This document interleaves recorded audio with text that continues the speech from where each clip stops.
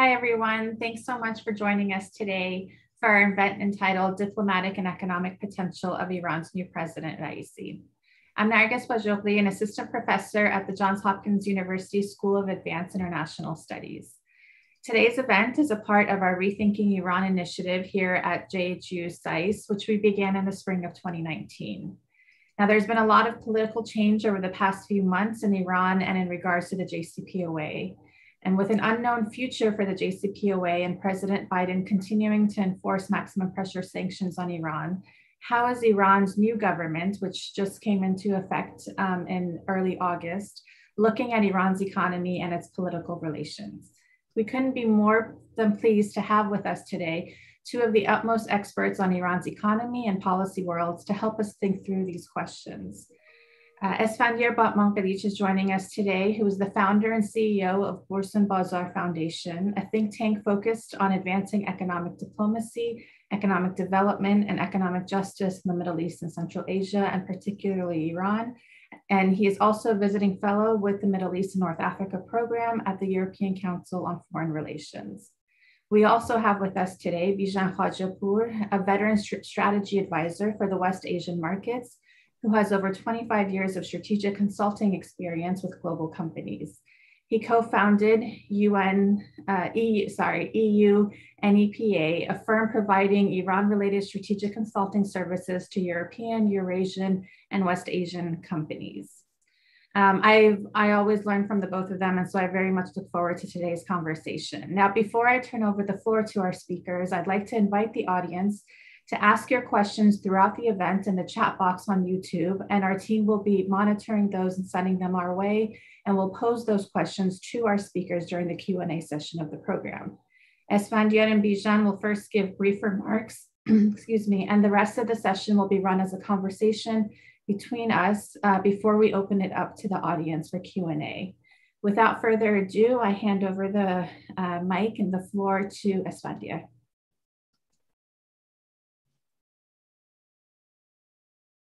You're on mute, ESFANDYAR. Thank you, Narges. I'm gonna share my screen, and if you could just let me know that you can see everything correctly. So hopefully you can see that now. Okay, great. Well, thank you for the opportunity to speak on this topic, and it's great to be here with BIJAN. I think the way I'd like to approach this is to go back to really the message that a lot of the candidates had during Iran's presidential election. And the economy loomed large over the election. Iran has basically experienced 3 years of economic contraction since the Trump administration reimposed sanctions in full in November 2018. And that's had really devastating effects for hundreds of thousands of Iranian households and for the Iranian economy at large from the standpoint of its continued economic development.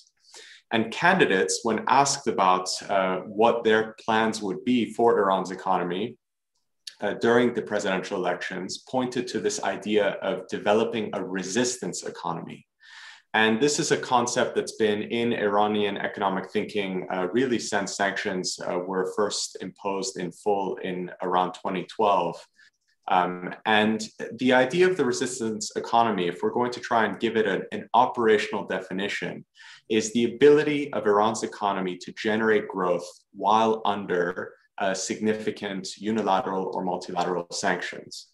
And if we take that definition, Iran's economy can resist sanctions. But what I'm going to show you in 3 charts is that that resistance is limited and delicate, and this has political implications that we're going to talk about in today's talk.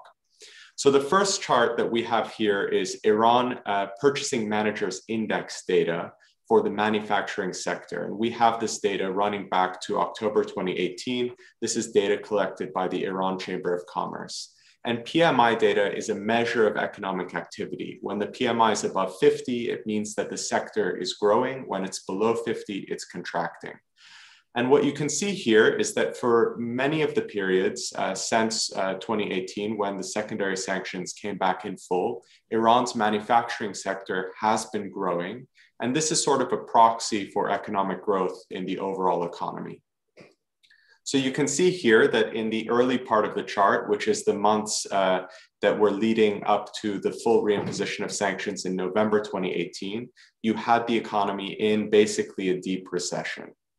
Then you have the first economic recovery starting, and I've just highlighted here with the green circle that the PMI always goes below 50 when it's the Iranian New Year, because a lot of businesses close in that period. But you have this sort of extended period when a recovery is underway.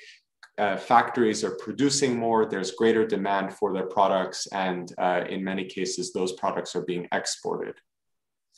Then you have COVID-19, and it basically interrupts that first period of recovery. And like many countries around the world, Iran's economy is thrust into a deep crisis, particularly for things like the manufacturing sector.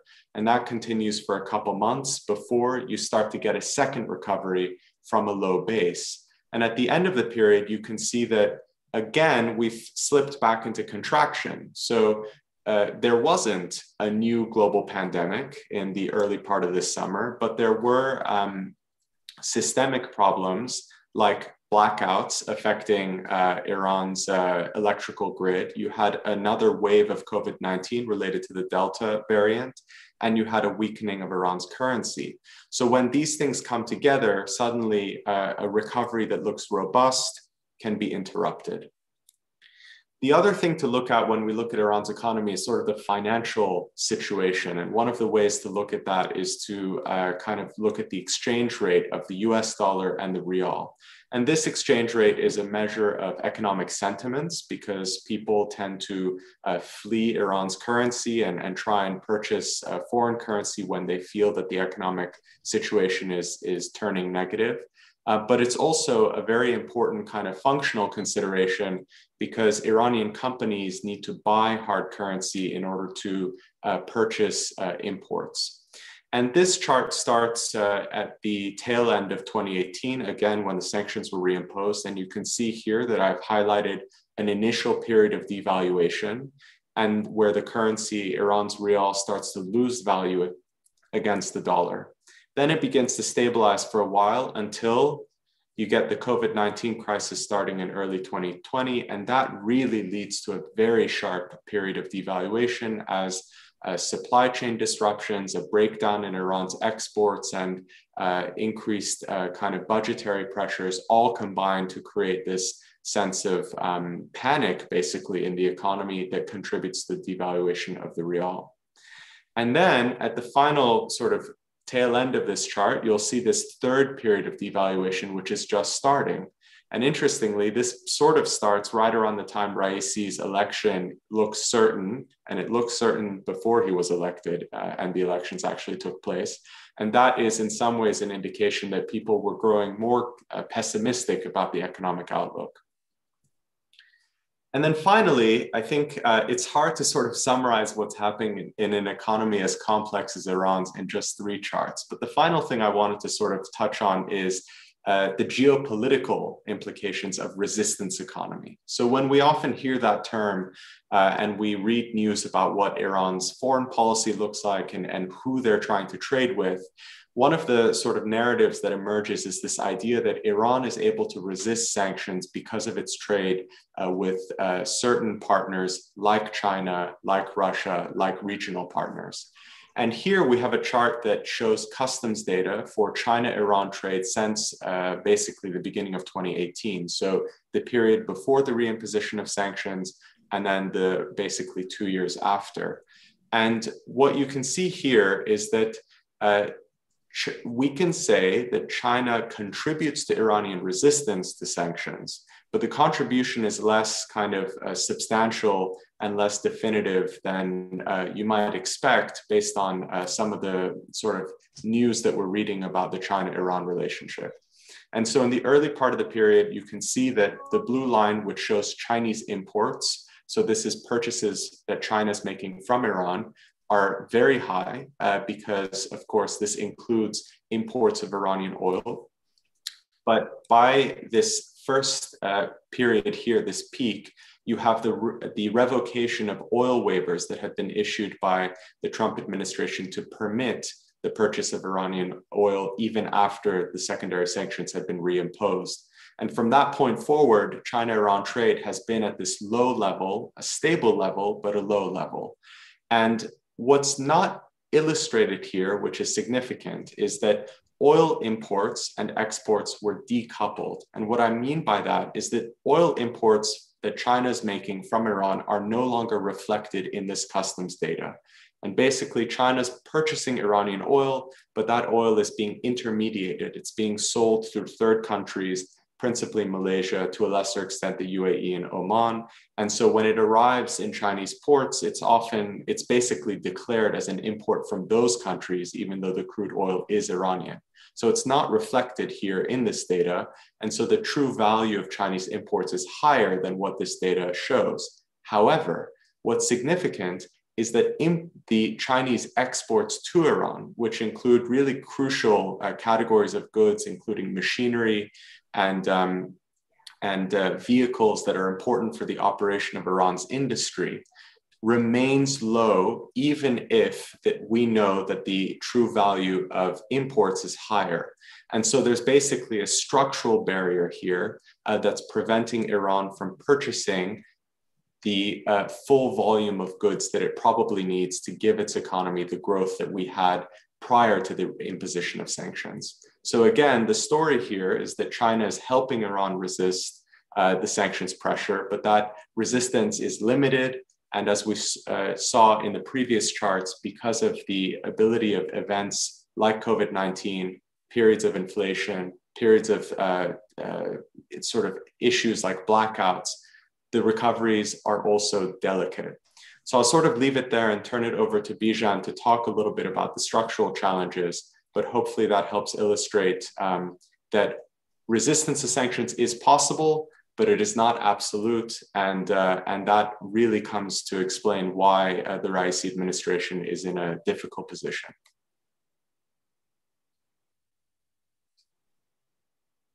Bijan John, I turn it over to you. Thank you, Esfandyar. Great. Thank you, Nargis John, for the introduction. And hello to everyone. It's a pleasure to be here. Just to sort of underline some of the points, especially the key conclusion of Esfandyar's presentation, that the Iranian economy is resistant, but it cannot potentially generate the type of growth that this economy and the country need over the next let's say decade, or let's just focus on the Raisi administration over the next 4 to 8 years. First of all, why is it resistant? Many people don't realize that Iran has a very diverse economy.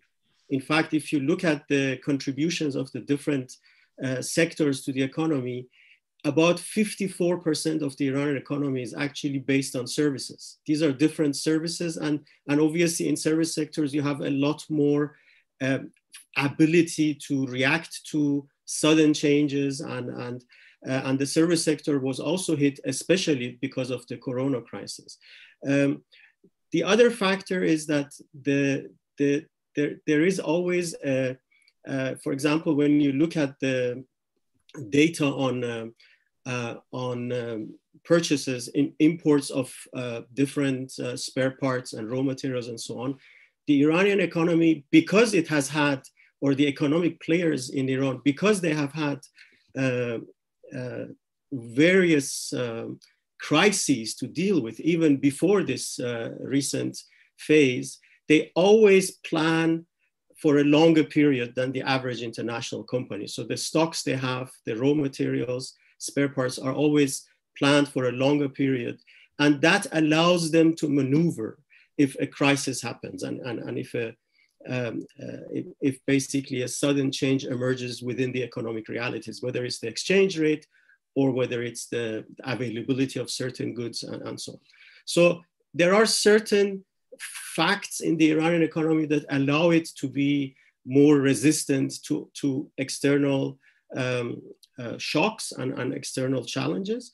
But there are also a number of underlying factors why this economy cannot sustain this sort of low to medium growth that it has achieved in the past year. When you look at the growth figures, the Iranian economy declined for a couple of years after the introduction of the maximum pressure. 2018, 2019, in total, the Iranian economy declined by about 12%. But now, in the past Iranian year, which ended in March 2021, the economy grew but by 0.7%. So very marginal growth, but at least it has come out of the decline. Why can't it? And by the way, the projection for this year is that the economy will grow by about 2%, 2 to 2.6%. But the point we are making is this low growth cannot be sustained without major changes. Why? One, there are some underlying structural issues. Budget deficit is one of them. And the high budget deficit, which is mainly caused by sanctions and lack of access to Iran's own resources, that leads to inflationary pressures, and that's not the only inflationary pressure. There are a lot of other inflationary pressures, so that the inflation has been above 35% for the past 3 years. And that is obviously eating into the purchasing power of the Iranian society. The average family in Iran has become poorer as a result of this pressure.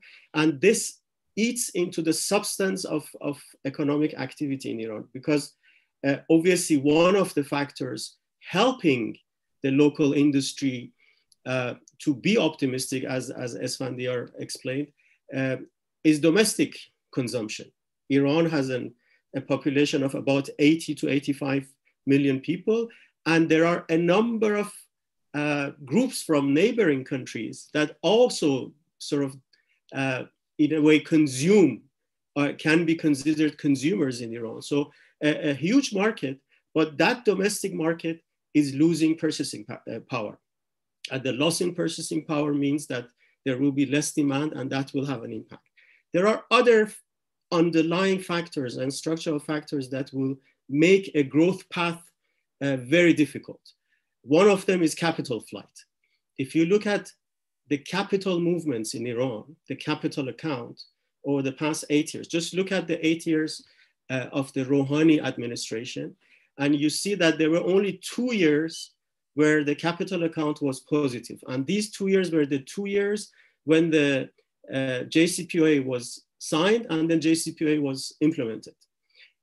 Ever since the collapse, in a way, of the JCPOA, we have had negative capital account in the order of $5 to $6 billion a year. This is money leaving the Iranian economy. These are Iranian families migrating, Iranian families investing in properties in Turkey or in Southern Europe to get residency in those countries. But essentially, it takes out substance from the Iranian economy. And if this trend or these trends, high inflation, loss of purchasing power, capital flight, and migration, if all of these trends continue, it will lead, no matter what the government does, lead to further economic deterioration. And then we will be back in a negative cycle of economic growth. And by the way, talking about economic growth, because of demography, the Iranian economy needs a growth of about 7 to 8% to address unemployment, especially youth unemployment. This is another structural issue that needs to be addressed. So I've mentioned all of these to now connect to the question of, okay, how can the Raisi government approach this, address all of these issues? And that's what connects us to the sanctions, because obviously the fastest path towards economic recovery is the lifting of sanctions for 2 reasons. One, it will allow Iran to access its own hard currency reserves. We have between 100 and probably $130 billion of Iranian funds being stranded on international accounts. Most of it belongs to the Iranian government and the central bank. Some of it belongs to Iranian banks and enterprises. Those are also important because all of those banks and enterprises and the government as a whole are running deficits right now. And if they can access their own funds, it will allow Iran to breathe. It will allow the government to fill the budget deficit. it will allow some of the banks to, to use the added funds to reform their own balance sheet structures. So we have a sort of quick path towards potential recovery, which would be the lifting of sanctions. That's why when you listen to the Iranian authorities, what they insist on to happen very fast is access to Iran's international funds. And that will make a difference. If that doesn't happen, there could be a second scenario of an interim deal. An interim deal that would sort of allow step-by-step access of Iran to some of its funds, obviously in return for some Iranian actions. But that could also help, but in a different, with a different pace, if you want. And then a third scenario is obviously continuation of the status quo, in which case there will, as ESFANDYAR explained, there will be some more resilience and some more potential in the economy. And the government will also probably continue to use other resources, for example, its shares in national enterprises, so that it can access some other funds, but it cannot be sustained over time. So we have these scenarios in front of us. And I think we can now, Nargis and ESFANDYAR, if you agree, move to the question of, okay, what can be done in each of these scenarios, and how feasible is it with the current political realities in Iran and also in the US? Thank you for that, BIJAN. Okay, so you both bring up really interesting points, and I kind of want to pick off on what BIJAN was saying at the very end, which is that the fastest path to economic recovery is sanctions lifting and coming back into the JCPOA in one form or the other. But I think the question looming over the JCPOA negotiations, and definitely looming over it for the more conservative factions within Iran, is they come back into the deal, or the deal comes about. They talk with the United States. It comes back in formation, and then in about 2 years' time, a Republican is elected again into the White House, and they withdraw from the deal. So, in this scenario in which the fastest path to economic recovery is is sanctions lifting via the JCPOA, how do you then respond to those questions that folks, especially on the more conservative end in Iran, are posing, which is, we come back in, the US withdraws again in 2 years. Is this just a cycle? Like, is it a 2-year recovery period and then everything goes south again? What happens here? Shall I, ESFANDYAR, or shall I go? Obviously, there could be some measures that Iran could take to sort of manage that risk, because that risk will be there. I think, and that risk will have impacts on multiple levels. But one approach could be that they repatriate the hard currency in a different way. Before the US withdrawal from the JCPOA, Iran intentionally left some of its assets on international accounts. And we should also not forget that the banking bottlenecks had not been resolved immediately after the implementation of the JCPOA. A lot of international banks were still hesitant to interact with Iran. So there are definitely some lessons that Iran has learned to reduce its vulnerability as a result of a US withdrawal. And I can imagine that a lot of the commercial and trade decisions will still continue the path of what we can call the resistance economy strategy, in terms of, for example, trading with immediate neighbors where there is less vulnerability towards the behavior of international banks and international markets. So I think if they return, my feeling is that within as you talked about the conservative circles, within the conservative circles, the main goal will be, allowing Iran to access its funds right now. That's the top priority. And then they would probably come up with some measures on how to manage this risk in the future in case a future US administration withdraws from the deal. But I'll let Esfandyar come in.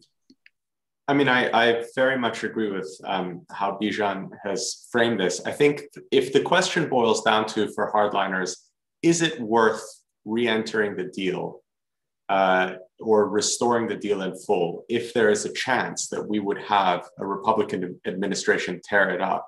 I still think the answer there is a resounding yes.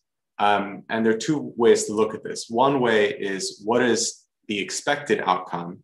So there is a risk that a Republican will win and Biden won't get a second term, or a Democrat won't have a term after Biden. And as a result, we have the JCPOA in jeopardy again. But you have to weigh that possibility against the certainty that Iran will benefit economically from the deal for the period until that election takes place, and probably a little bit after that. And in addition to that certainty, I think you have to look at the opportunity cost of not re-entering the deal. So, if the idea of the resistance economy is that Iran's economic planners give resiliency to Iranian economic operators, meaning businesses, banks, and also to households, then it's very useful to have 2 to 3 years of better economic performance so that these companies and households can replenish savings, maybe invest in new infrastructure, position themselves so that in the event that you do have another economic crisis, whether induced by sanctions or another pandemic or another event that we can never be sure of, everyone is in a little bit of a better position. I think we need to remember that we've had basically a decade of economic stagnation. And as BIJAN pointed out, that really means the erosion of the sort of infrastructure, the fixed assets in Iran, and the savings and economic welfare of households. And I think it's incumbent on the Iranian policymakers to take any opportunity they have to give themselves more resilience by kind of giving a reprieve to these different groups. So it's obviously, economically speaking, pretty clear cut. Politically, it may be another story, but if the economic policy matters, then I think re-entering the deal is very much worth it.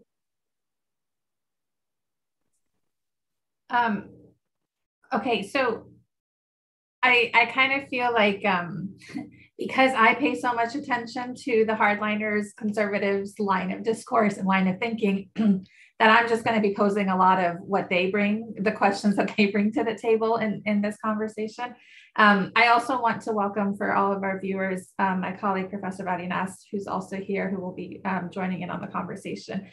But my question is, so in the lead up to all of these new sanctions that were imposed on Iran, and the talking points and just sort of the rhetoric from the conservative end of the political spectrum in Iran was that our resistance economy will be able to sort of help us sustain against some of this economic pressure.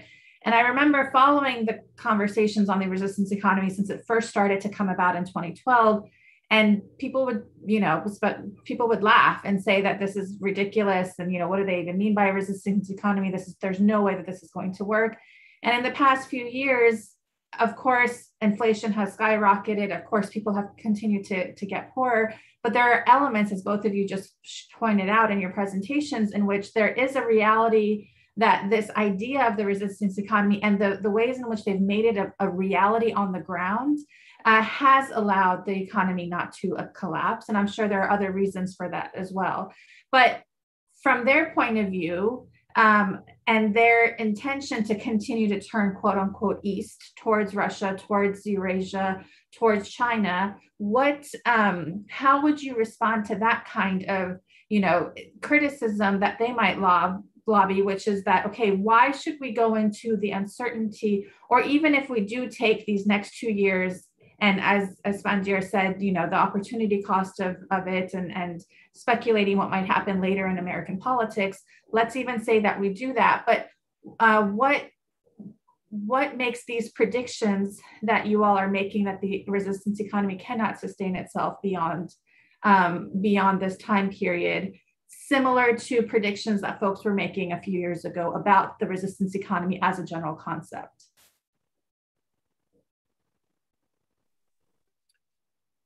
Esfandyar, I'll go first. It's important to understand how the resistance economy was initially defined and how it has sort of evolved over time. Because the first assumption many had when it started, as you say, 2012, 2013, was that Iran wants to isolate itself. And if it would have been that scenario, an isolation, import substitution, we will not import anymore, we will not much export anymore, and we will concentrate on domestic demand, it would have been a different story, but it was never that.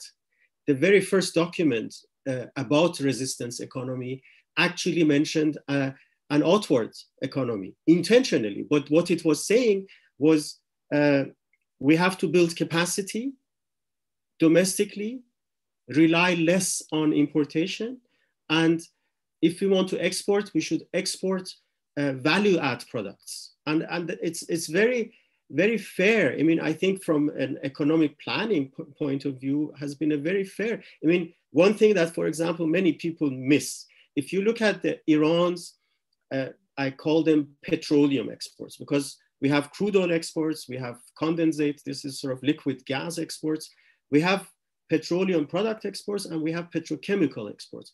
All of them, if you look at all of them, the composition of all of them, it's true that we are exporting less crude oil, but we are exporting as a country more petroleum products, more added value products. So part of the process of resistance economy has been to take our own crude oil, add value to it, you know, either as fuel or as petrochemicals and so on, and then export it. That means that there is a lot more value, economic value in that export than just exporting crude oil. And this is what resistance economy has been about. Now, if you then look at it from that angle and say it is actually an outward oriented economy, which is the case, then you can't sustain it, or let's put it this way, you can't optimize it while having sanctions on the country. But the simplest example is banking. You export, you want to get your money back, but you can't. Or if you can, you pay something like 10% additional fee on the transaction. So it becomes an artificial relationship with the rest of the world. And I believe that even hardliners in Iran understand that now. 10 years ago, they didn't understand it because they thought they can operate without limitations. But now they see all of these limitations. You even export gas from Iran to Iraq, a sort of Iranian ally in the region, and you can't bring your money back. So the concept itself, from again, I liked Esfandyar's approach to say, okay, let's focus on the economic, what it means within an economic framework. The concept itself is actually is a workable solution, but you need all of these additional elements, sanctions-free trade, sanctions-free shipping, sanctions-free banking, to optimize that potential. We are now in that position. The capacity is there, but it's suboptimal right now, the way it's being used. I would just add to that, that I think one thing that we should keep in mind is that the success of the resistance economy as a concept, which flatters Iran's economic policymakers, was very much a bottom-up phenomenon. So, you know, there are some clear areas where the Iranian government, from a policy perspective, has been able to sort of shore up the economy. I think that is evident in the role of the Ministry of Petroleum and NIOC in the oil trade, the role of the central bank in trying to manage the sort of monetary crisis in the country. But generally speaking, the resistance has come from and this is a strong revolutionary sentiment here, but come from the people basically. And you have a labor force in Iran that is comprised of people who confront significant economic hardship, and they just try and make it work. And one level above them are the sort of class of business owners, and whether we're talking about small enterprises or large conglomerates, they're going to try and make it work given all of the pressures that they're confronting. And in many cases they have, as BIJAN highlighted, they targeted exports, they targeted new opportunities, they took advantage of sort of some of the structural impacts in the labor market and in the economy at large. And they have found a way to survive. And that has flattered Iran's economic policymakers, because it looks like the resistance economy was something that was top down and instituted and made Iran resilient. The reason I highlight this is because I think it's pretty obvious that the constituency that is responsible for the creation of Iran's resistance economy, which is this bottom-up constituency, which is households and businesses, are clear that they would like this impediment of sanctions lifted. They have resisted it for a long time. It has been hugely costly to them because they see where they could have been had they not had to contend with all of these sort of rolling crises. And so they want to see, I think, sanctions relief, even if they believe that they could continue out of sheer necessity to put up with all of this difficulty that they have been facing. So, and this is where the political challenge comes for the Raisi administration. It would be very significant politically to deny the reprieve. And that's not to say that Iran has been coerced and that the US has leverage. And I think that's a gross simplification here. Iran can, if necessary, continue to limp along for a very, very long time under sanctions. That's what the last 10 years have shown us. This is a large economy that's dynamic and can sort of continue to get by.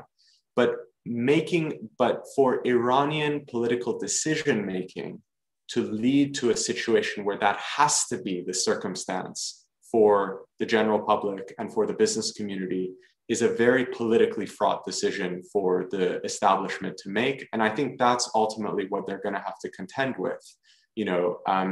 Does making certain concessions around the nuclear program, does allowing the US to restore the deal, how do we approach that trade-off, which is politically challenging, against this domestic political landscape where you have people who are really tired and exhausted and want not to have to deal with this kind of period of crisis for another 10 years possibly. So I think that's how that trade-off is there. And hopefully, the hardliners will become more appreciative of that as they contend with having to govern a country now that Raisi is president, and maybe we will see kind of the more pragmatic aspects of economic policy come to the forefront a little bit more. Can I add something, Nargis? I think we have a phenomenon in parallel. So it's one thing, the upside of getting to a point where sanctions are lifted, that's one scenario to look at. In parallel to also project what could happen if Iran continues to limp the way ESFANDYAR was describing. You're right. It's like a house that has become older and older, and you haven't had the money to invest, and you cope with it. But the fact is that the more the economic substance and the infrastructure substance of Iran erodes, the more there will be potential for social unrest. We are already hearing officials saying that this coming winter, there may be a shortage in gas supplies for the households. Remember the social unrest when fuel prices were changed, and then when water shortages emerged. These are all gas shortages, electricity shortages, water mismanagement. A lot of them are a consequence of lack of investment. And lack of investment is a consequence of the government not having enough funds. That's the other way to look at it. the upside of one scenario and the severe downside of the other scenario.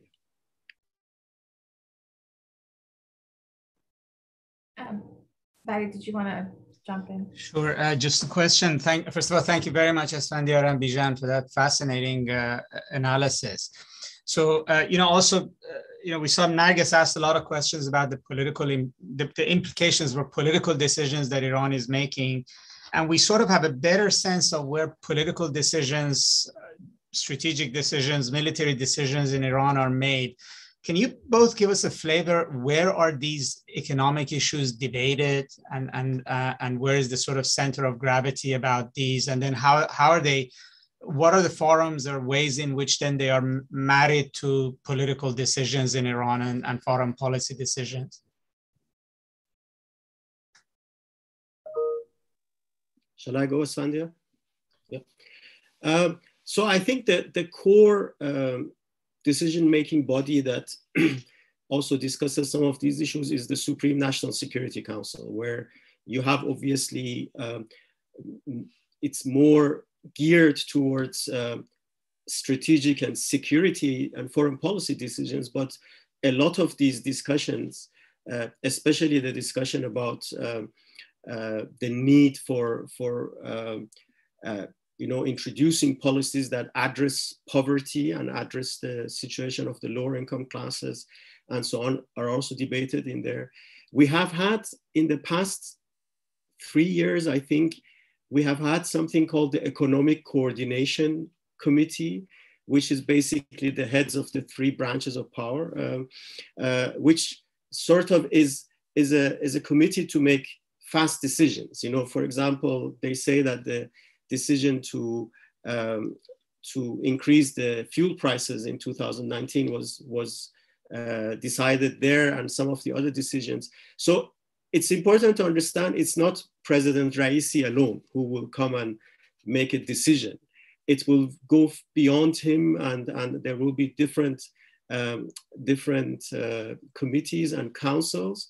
Obviously, the parliament comes in many of the questions, especially discussing the budget. And we have, as I mentioned earlier, the budget deficit and how they handle the budget question is one of the structural deficiencies in Iran right now. So that there the parliament comes in the debates, and we have had, even between the both parliament and government being controlled by the hardliners, there have been disagreements or divergences in their debates on, for example, what to do. Right now, one of the debates is what to do with the subsidized exchange rate. We have a subsidized exchange rate that is less than a quarter of the free market or the importers for exporters exchange rate.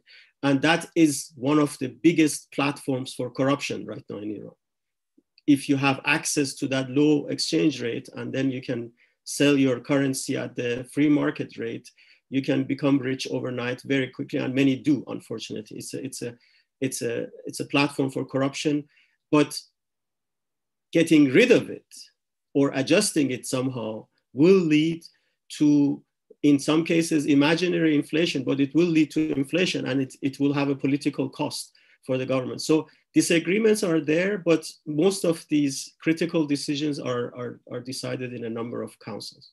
ESFANDYAR, please add whatever. Just briefly, I would add to that going back to kind of this idea of the bottom-up economic policy making that I mentioned earlier, one of the things that I have seen in the last few years, which I do think is very positive for the long term, is that the private sector has become much more sophisticated about how it produces its own research about what's happening in the economy.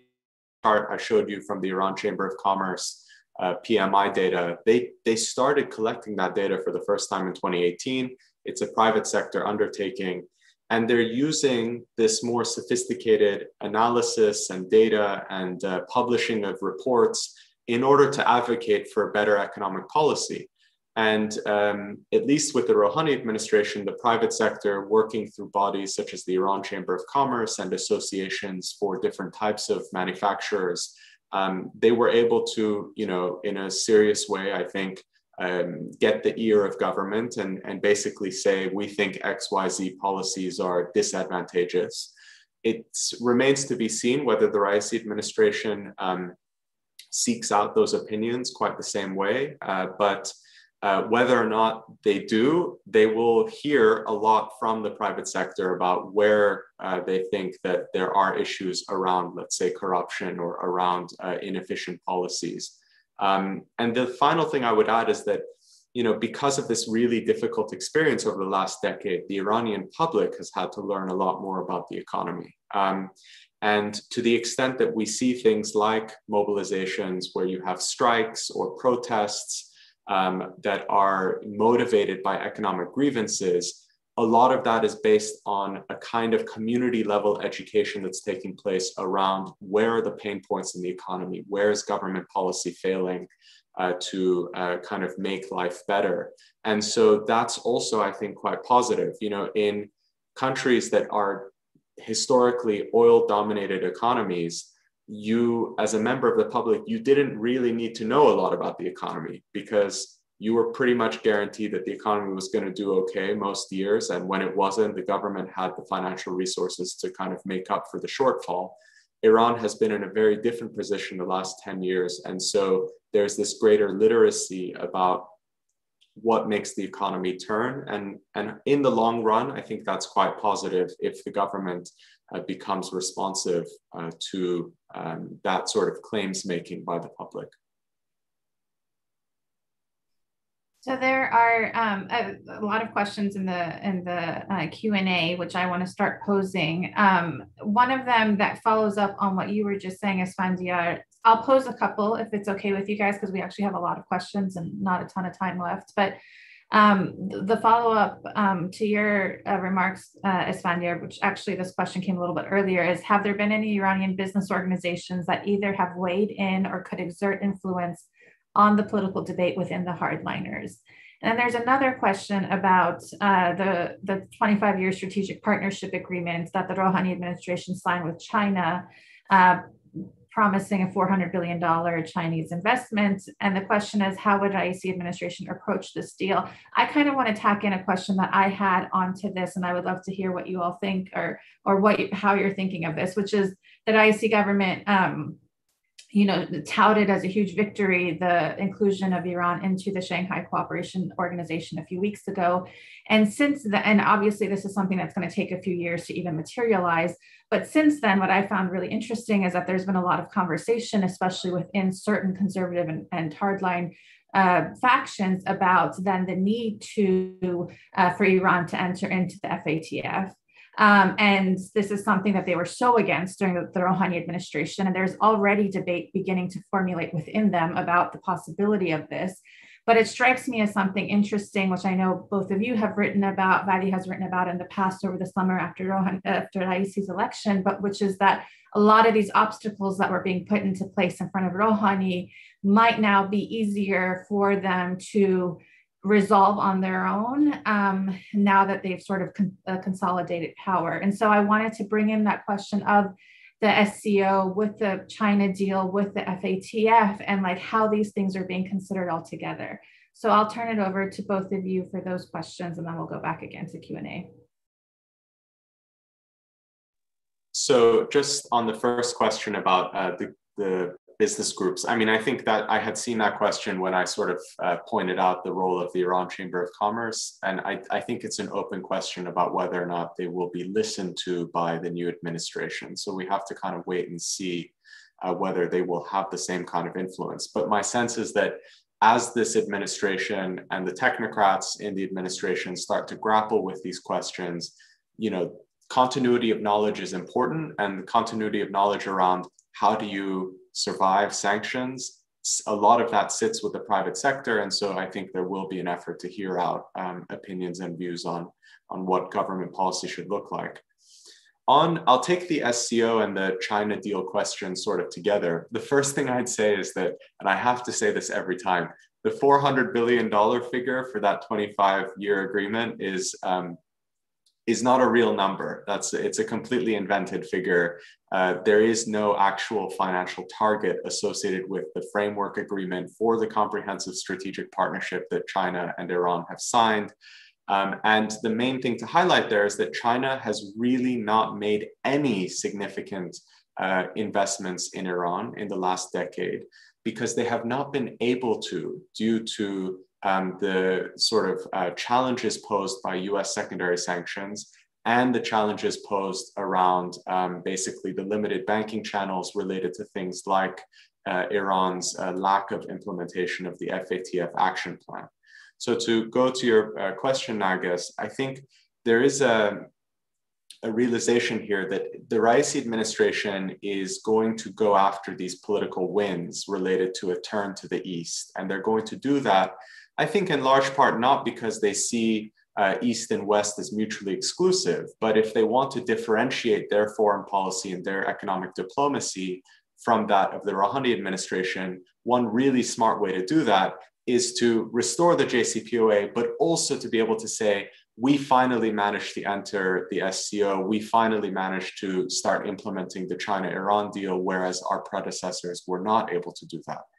But to operationalize any of these political wins, whether it's joining the SCO, whether it is the further integration with the Eurasian Economic Union, which is the Russian-led free trade bloc, whether it's an increase in regional trade on the back of some of the diplomacy that's taking place through the Baghdad format or bilaterally with the UAE and Iraq.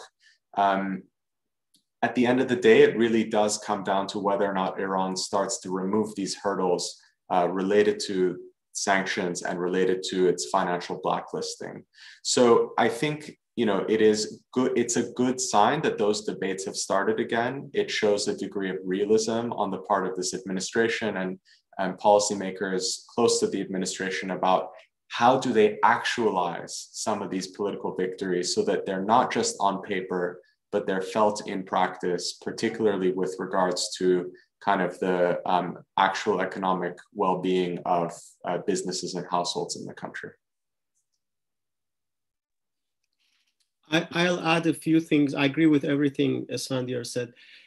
First of all, there is an attempt to inject positive news as a way of affecting or positively affecting the psychology of economic players in Iran. Mohsen Rezai, who is now the economic deputy of the president, when he ran for president, he was saying that he would put together a committee to produce positive news on a daily basis. And it's true, psychology matters. I mean, when you go back to the chart that Esfandyar showed at the beginning about the exchange rates, when the second massive devaluation was also partly psychological. It was the question of whether Trump will attack Iran just before his, the elections in the US. So psychology matters, and they try to do that. The other factor that we have to take into account, a lot of the businesses that have emerged from the hardline circles in Iran, whether they are RGC businesses or the different revolutionary and religious foundations, what has happened in the last 10 years is that they have started exporting too. It's important to understand. They have become exporters. And once you become an exporter, you start to grapple in a different way with the challenges of banking sanctions and FATF and so on. They realize that we need sanctions relief. 10 years ago, I can tell you, 10 years ago, they were not focused on these issues. Now that they realize, they push their own representatives into the Raisi. I mean, and it's important to understand, it's not just a question of different institutions representing them. They themselves are trying to influence policy, and that's an important shift in Iran, in my view.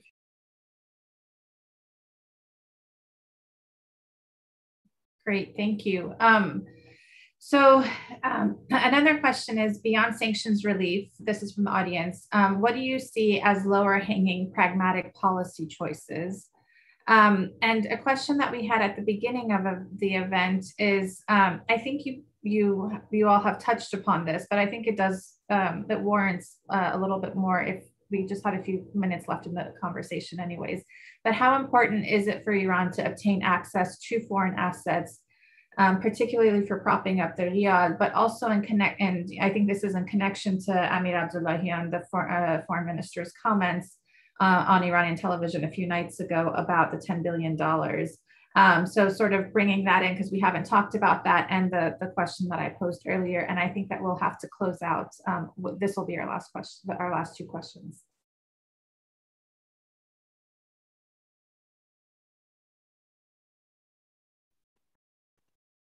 For those of you that... I'll go. Low-hanging fruit, Esfandyar mentioned the significance of the private sector. If I were in charge, I would urge the government to give more space to the private sector. We have a lot of barriers to the free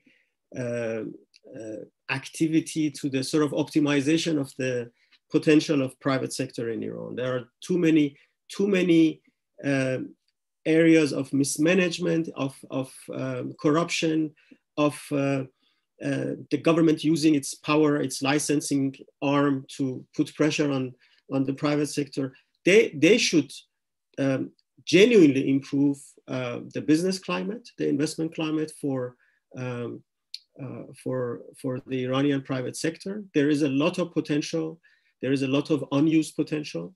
The other potential to achieve some economic growth or economic impetus is to address inefficiencies. The Iranian economy has a lot of inefficiencies, from energy inefficiency to construction inefficiency. And I would also say, I call it governance inefficiency. You know, they could actually improve, for example, by using e-government and in Iran, mobile government, mobile-based interaction. So there are areas where sound policy and sound economic policy can address some of the bottlenecks and issues. I would also urge the government not to fall into the trap of sort of these distributive policies of, for example, investing billions into social housing that may turn similar to what happened on the Ahmadinejad, that you had this so-called Mehr housing scheme that ended up in hundreds of unfinished projects in Iran and wasted a lot of the resources. So for example, if President Raisi really wants to build 1 million new homes a year, pass it on to the private sector, pass it on to the small construction cooperatives and housing cooperatives that actually have existed in Iran for years. So there are things that they should do and there are things that they shouldn't do to improve the overall economic conditions without sanctions being lifted. There is no doubt that access to Iranian assets, and as I mentioned, it's not just Iranian assets that belong to the central bank and to the government. There are also Iranian assets that belong to the rest of the economic players. Access to them will improve the situation, and in parallel, the lifting of sanctions will allow the economic players to reduce some of the imposed costs they have right now. I mentioned one of them, 10% fee on an international transaction has become the norm. And if that sort of barrier, those types of impediments are removed, it will have a positive impact on trade activity and it will have a positive impact on the value of the rial. But without those, the pressure will stay on the value of the national currency and also on inflation. I'll stop here. Just very briefly, I think I'll add to that. We're going to be publishing some work on this in the coming month, but one of the things that's sort of also in the national debate is employment laws and regulations. And a lot of the kind of public consternation about the economic situation is also related to the fact that a lot of people, even if they remain employed, have been pushed into situations where they're on contracts and it's like fixed term labor arrangements, and it leaves people in a very precarious position.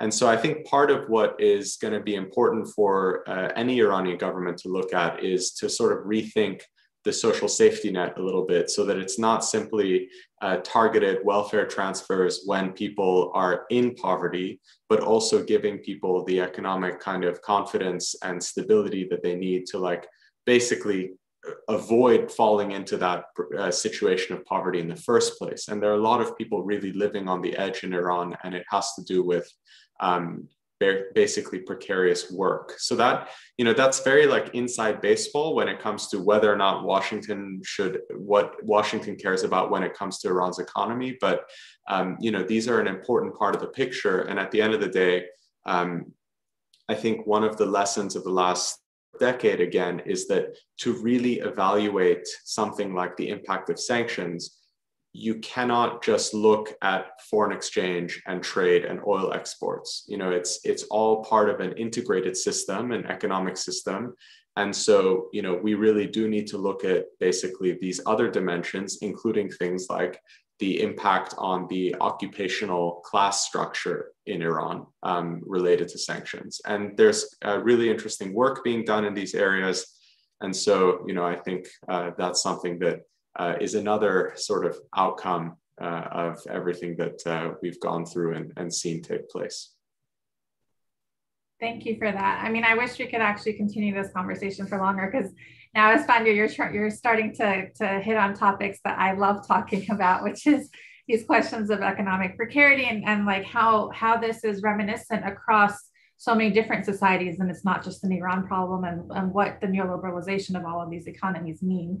But that just means we have to have you guys on another time. So I want to thank everyone in the audience for joining us and for all of your excellent questions. I really want to thank BIJAN and ESFANDYAR for their excellent remarks and putting up with all of our questions, and encourage everyone to continue to follow their work. And we will have more events and projects and research coming out throughout this semester and next. So please do stay